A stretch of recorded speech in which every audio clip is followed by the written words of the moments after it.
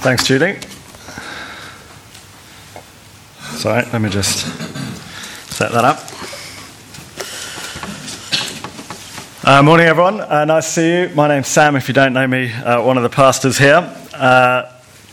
We're going through Ecclesiastes at the moment, as most of you will know, and I've heard more than a few people say that since we've started looking at Ecclesiastes, words to the effect of this: there is something really comforting about this really depressing book. It seems it's okay if my life feels depressing and hard and chaotic and out of control. It's meant to be. In fact, I can embrace it.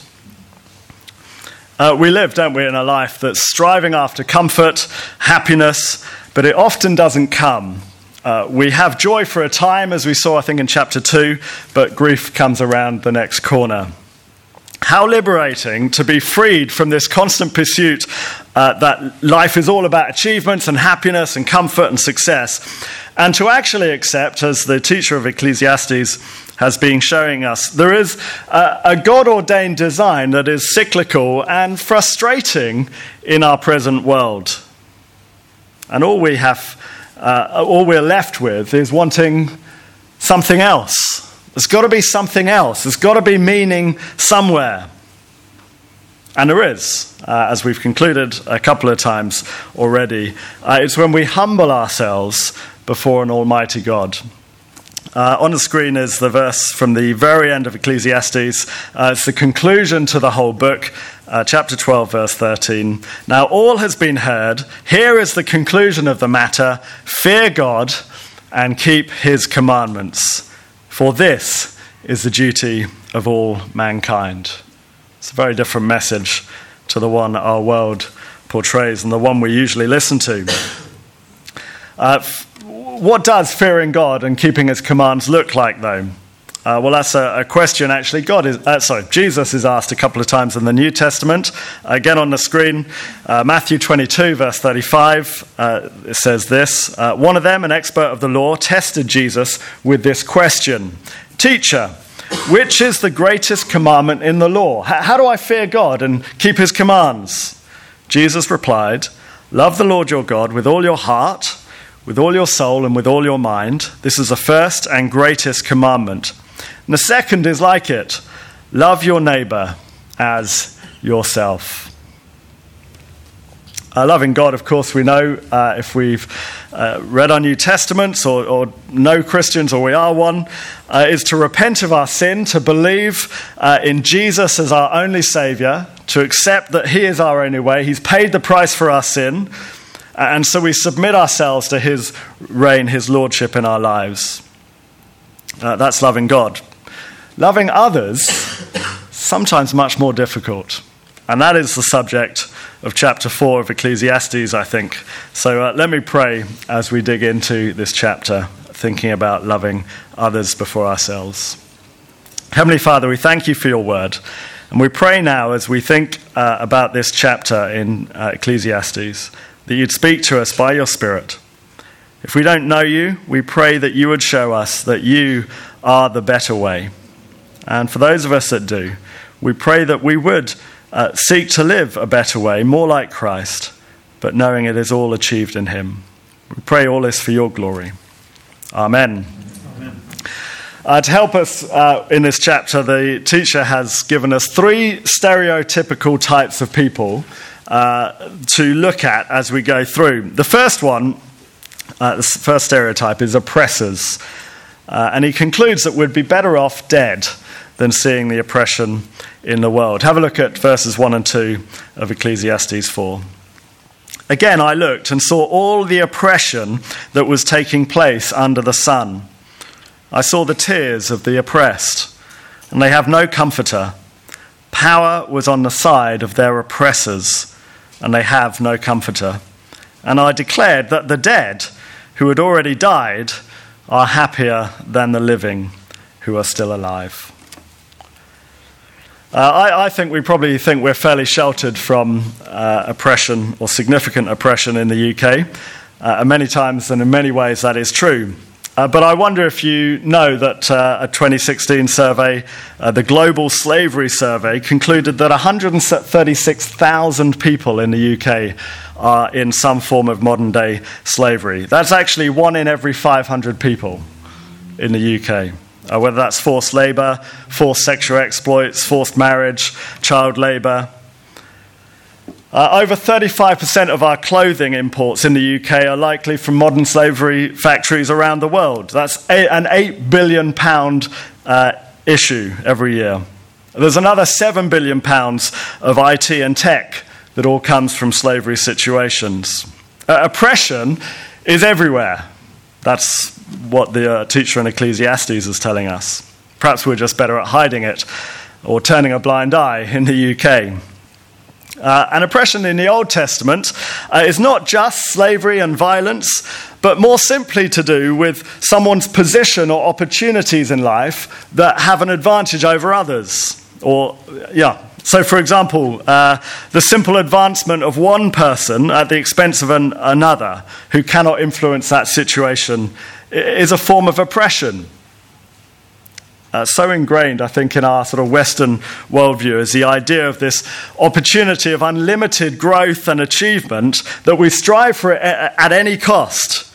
And perhaps we're negligent of those who lose out when we win. Unlike our Western worldview, many traditional worldviews hold what's called a theory of limited good. That's the idea where there isn't this endless supply of good in the world. So if one individual within a community chooses to take some of that good for themselves, through whether that's through development or achievement or success, they're not actually celebrated as they would be in our culture. They're deemed to be unkind, an anti-community. They're taking away from others. Now we might be thinking, well, that's crazy. Surely, you're holding back the community if you stop entrepreneurial thinking and ideas. But perhaps we're both wrong, says Ecclesiastes. Perhaps there's aspects where achievement and development is good for all, and there's aspects where achievement and development is very bad for some who miss out. Ecclesiastes is good at raising questions that we're going to struggle to answer. His point is oppression is everywhere and unavoidable and will be for all time under the sun. Oppression is real. It is part of our lives. Some lose, some win, some oppress, some suffer. Which are you? Which am I? Which do we aim to be? I reckon we plan for our children at school that they'll grow up to do well, to achieve in life. What does that even mean? It's probably a good ambition in many ways, but have we helped them consider how they're going to take others with them, or are they just going to be the winners, the oppressors, at the cost and benefit of others? Ultimately, we all tend to live for ourselves, don't we? For our own gain, and not for others. And when we observe really terrible oppression around our world, in our own communities, the teacher here considers that we'd not only be better off dead than alive when we see the terrible evils of our world, that in fact we'd even be better off having never been born at all. Verses 2 and 3 again. And I declared that the dead who had already died are happier than the living who are still alive. But better than both is the one who had never been born, who has not seen the evil that is done under the sun.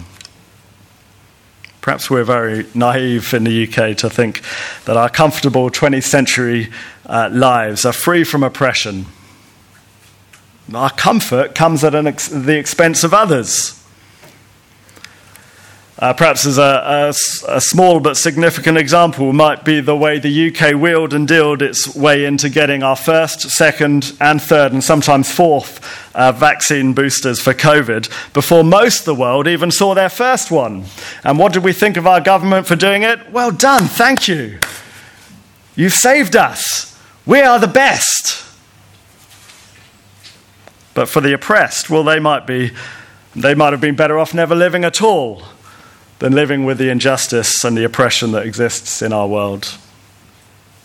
The great prophet Jeremiah says this when he faces great and persistent oppression.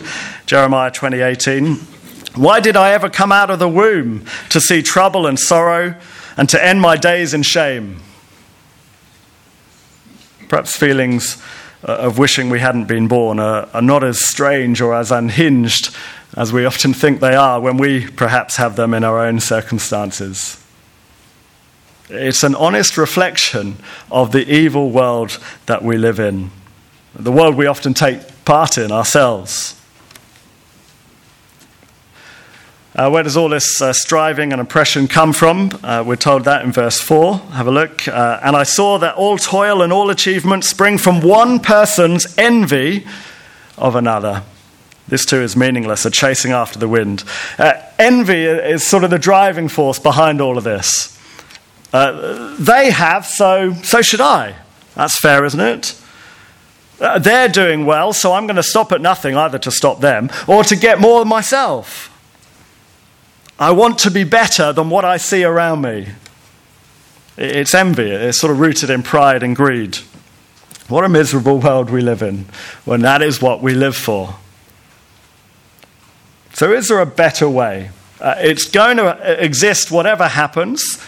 Is there a better way for us to try and live in all of this? Well, there is a better way. Better than oppression is one handful with tranquility. One handful with tranquility. Have a look at verse 6. It's a great verse. Better one handful with tranquility than two handfuls with toil and chasing after the wind.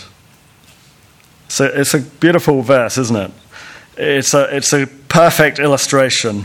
We all strive for two handfuls when one is enough. One handful of rice, one handful of money, one handful of pleasure. Whatever it is, we can be satisfied with one handful rather than enviously pursuing two. I just need another one. And even if others miss out. So we're to let go, if you like, of the dream of two handfuls at the expense of others and be content and satisfied with the normal life we're given by God, one handful. To enjoy and to be content with what he has for us. It's a complete twisting of how our world thinks. Rather than loving ourselves, we love others as ourselves. So that's the first area that the teacher explores, oppression. The second stereotype he explores is Scrooge, and he calls it a miserable business, verses 7 to 12. Have a look at verse 7 now. Again, so new subject. I saw something meaningless under the sun. There was a man all alone. He had neither son nor brother. There was no end to his toil, yet his eyes were not content with his wealth. For whom am I toiling, he asked, and why am I depriving myself of enjoyment?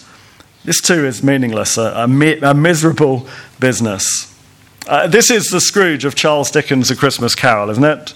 Solidly working, all on his own, just for more and more and more. No one to share it with, nothing to enjoy. Perhaps we all know someone a bit like that. It's all about work. No time for family if they have family. No time for anyone else. No time to even enjoy what they've earned and gained in the world. Of course, the question we don't want to ask if we're a bit like that. Again, I wonder what we're encouraging our children to be when they grow up. Perhaps we prioritize academic and career achievements as the most important goal. This is what it's all about. Dream big. The world's your oyster. The reality is those things can be a very lonely life, says Ecclesiastes. The Bible says, of course, work hard, study hard, but not for your own gain and achievement, but for God. And that means for others. Learning to love others before yourself is more important than the best career you can get. That sounds like a strange thing to say, but it shouldn't be, should it? It's a miserable business to be a Scrooge. And yet even that fear doesn't put many of us off that advancement. It's a miserable business. Even the Scrooge, the teacher observes here, realizes at some point, I'm not even enjoying what I've gained. I mean, literally, what's the point? Working solidly for greatness and wealth and power and recognition and success. Ultimately, the Scrooge will die with nothing.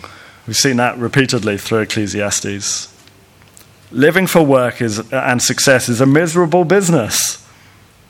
So is there a better way? There is a better than a Scrooge way, and it's called fellowship or loving others. Have a look at verse 9. Here's the solution, not the solution, but the better way. Verse 9.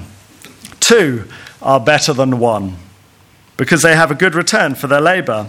If either of them falls down, one can help the other up. That doesn't happen for the Scrooge. But pity anyone who falls and has no one to help them up. Also, if 2 lie down together, they will keep warm. But how can one keep warm alone? The difference is stark, isn't it? You've got Scrooge seeking self-gain, and the alternative of seeking the gain of others alongside one another. A life lived for fellowship, loving others before ourselves, is better by far. You might not be as rich, but you'll have friends and family and a church community that you belong to. And when you love others in fellowship, then when oppression and adversity comes, which it will come, says the teacher, others will pick you up. You won't be left alone. When you're working hard at the harvest and it's cold at night, you'll be warm because you're working alongside others for the benefit of others. Life is not a self-indulgent Scrooge-like endeavor. God has designed it to be better in fellowship, loving others before ourselves. In effect, if 1 is a miserable business, then 2 is a wonderful thing to have. And so the conclusion is obvious, verse 12. Though 1 may be overpowered, so 1's miserable, 2 can defend themselves, great news, and a cord of 3 strands is not quickly broken. I think I showed you 4 fingers, so I struggled at school. We are here for each other in life, not for ourselves. 2 is good, 3 is better, and so on and so forth. The New Testament, after the life and death of Jesus, Ecclesiastes written in the Old, Jesus who died to make us brothers and sisters in Christ, tells us that he came to unite us as one family. That is a cord of many strands. I wonder how much we think about living life for our church family rather than for ourselves. But the reward is security, support, comfort, friendship. It may not be wealth or achievement, but that's a miserable business. A family that holds us to what is important, trusting in Jesus alone for life eternal, living a life loving others before ourselves, avoiding the traps of the world around us. The Scrooge mentality could look like a number of things for us. I wonder if it's we're desperate for early retirement, so that's all we're working for. Get rid of everything else. We're chasing a new job endlessly. That'll be the solution. Or work that just benefits us and not even our spouse, let alone the wider community we live in. But there is a better way. A way that loves others before ourselves. A way of fellowship, not a Scrooge. So there's our first 2 stereotypes. The final one, a bit shorter, is arrogant leaders, detested by their people. Have a look at verse 13.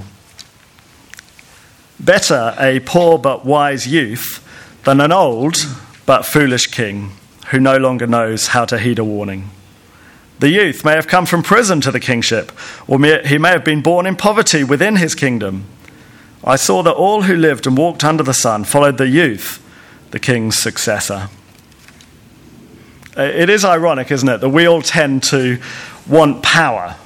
That's sort of what we're after, to be our own kings or queens in whatever realm we are in. But ultimately, deep down, we know that it is a wise person who is better than a powerful person.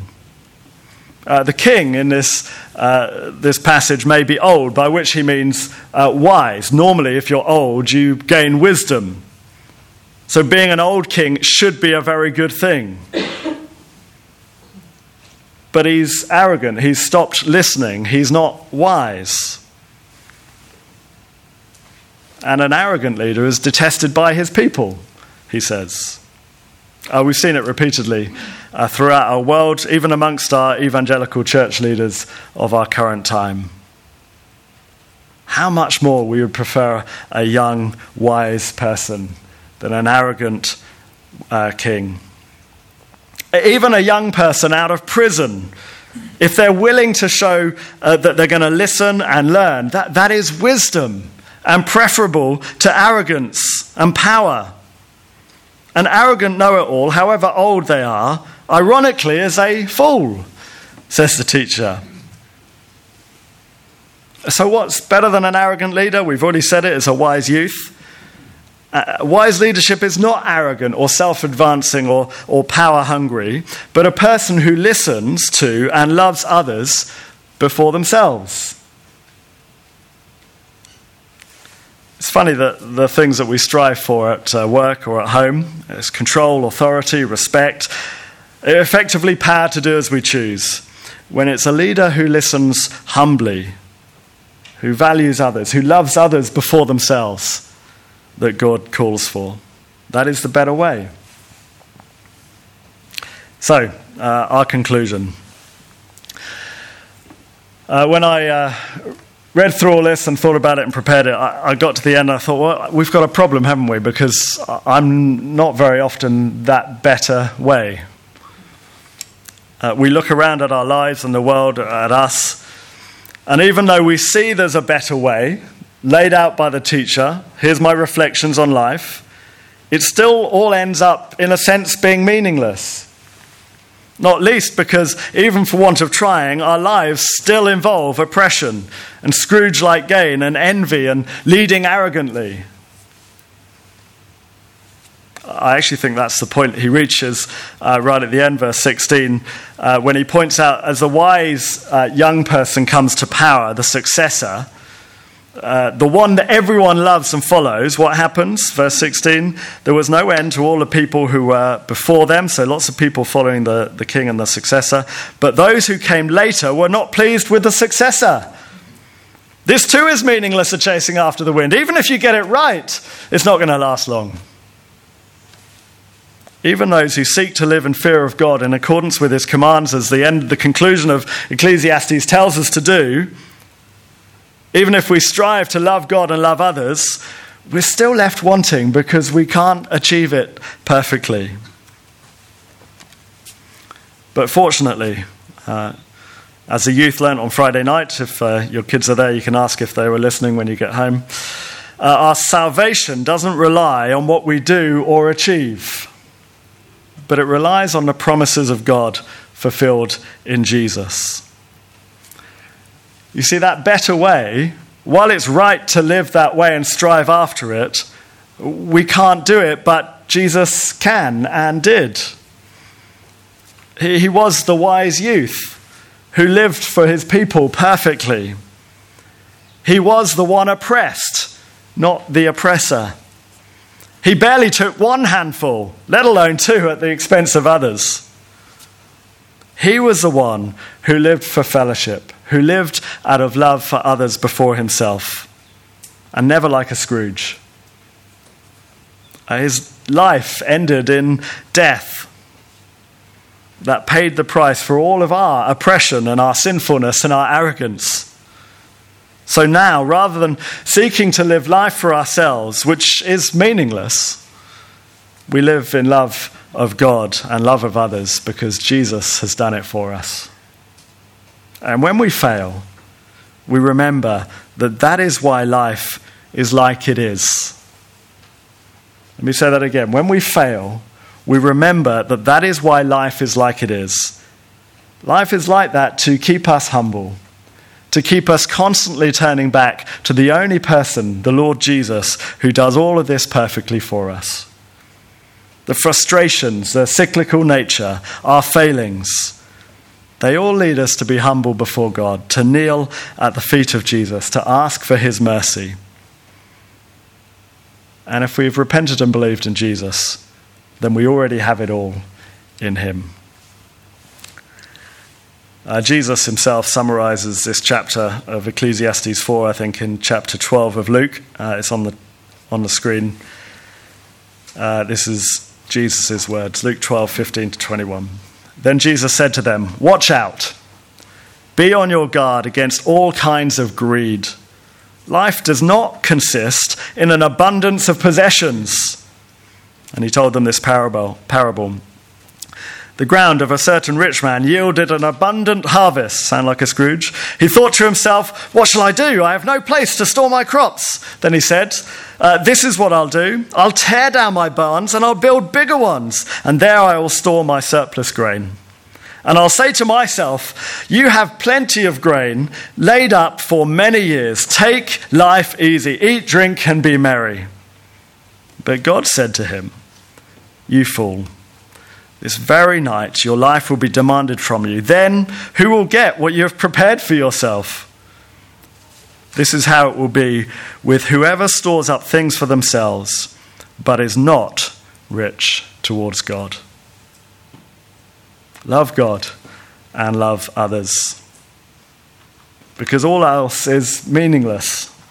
Judgment awaits us unless we come to Jesus. He is our only hope. Repent and believe, and give it all back to God, and love others before ourselves. Let me pray.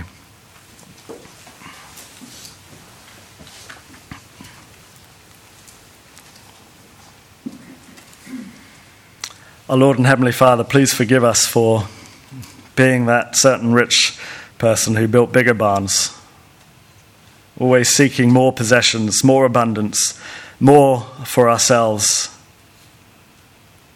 and neglecting our church fellowship, those in need, those who are oppressed. Forgive us for being arrogant. Forgive us for being Scrooges. Forgive us for the oppression we're involved in. Help us to live that better way. But help us to do that by recognizing that we need to come before you in humility and repentance, that we need the life of Jesus to speak for us when we face you. Thank you that we have a sure and certain hope that Jesus has done it all. And may with him before us, we strive to live like him. We ask in Jesus' name. Amen. Amen.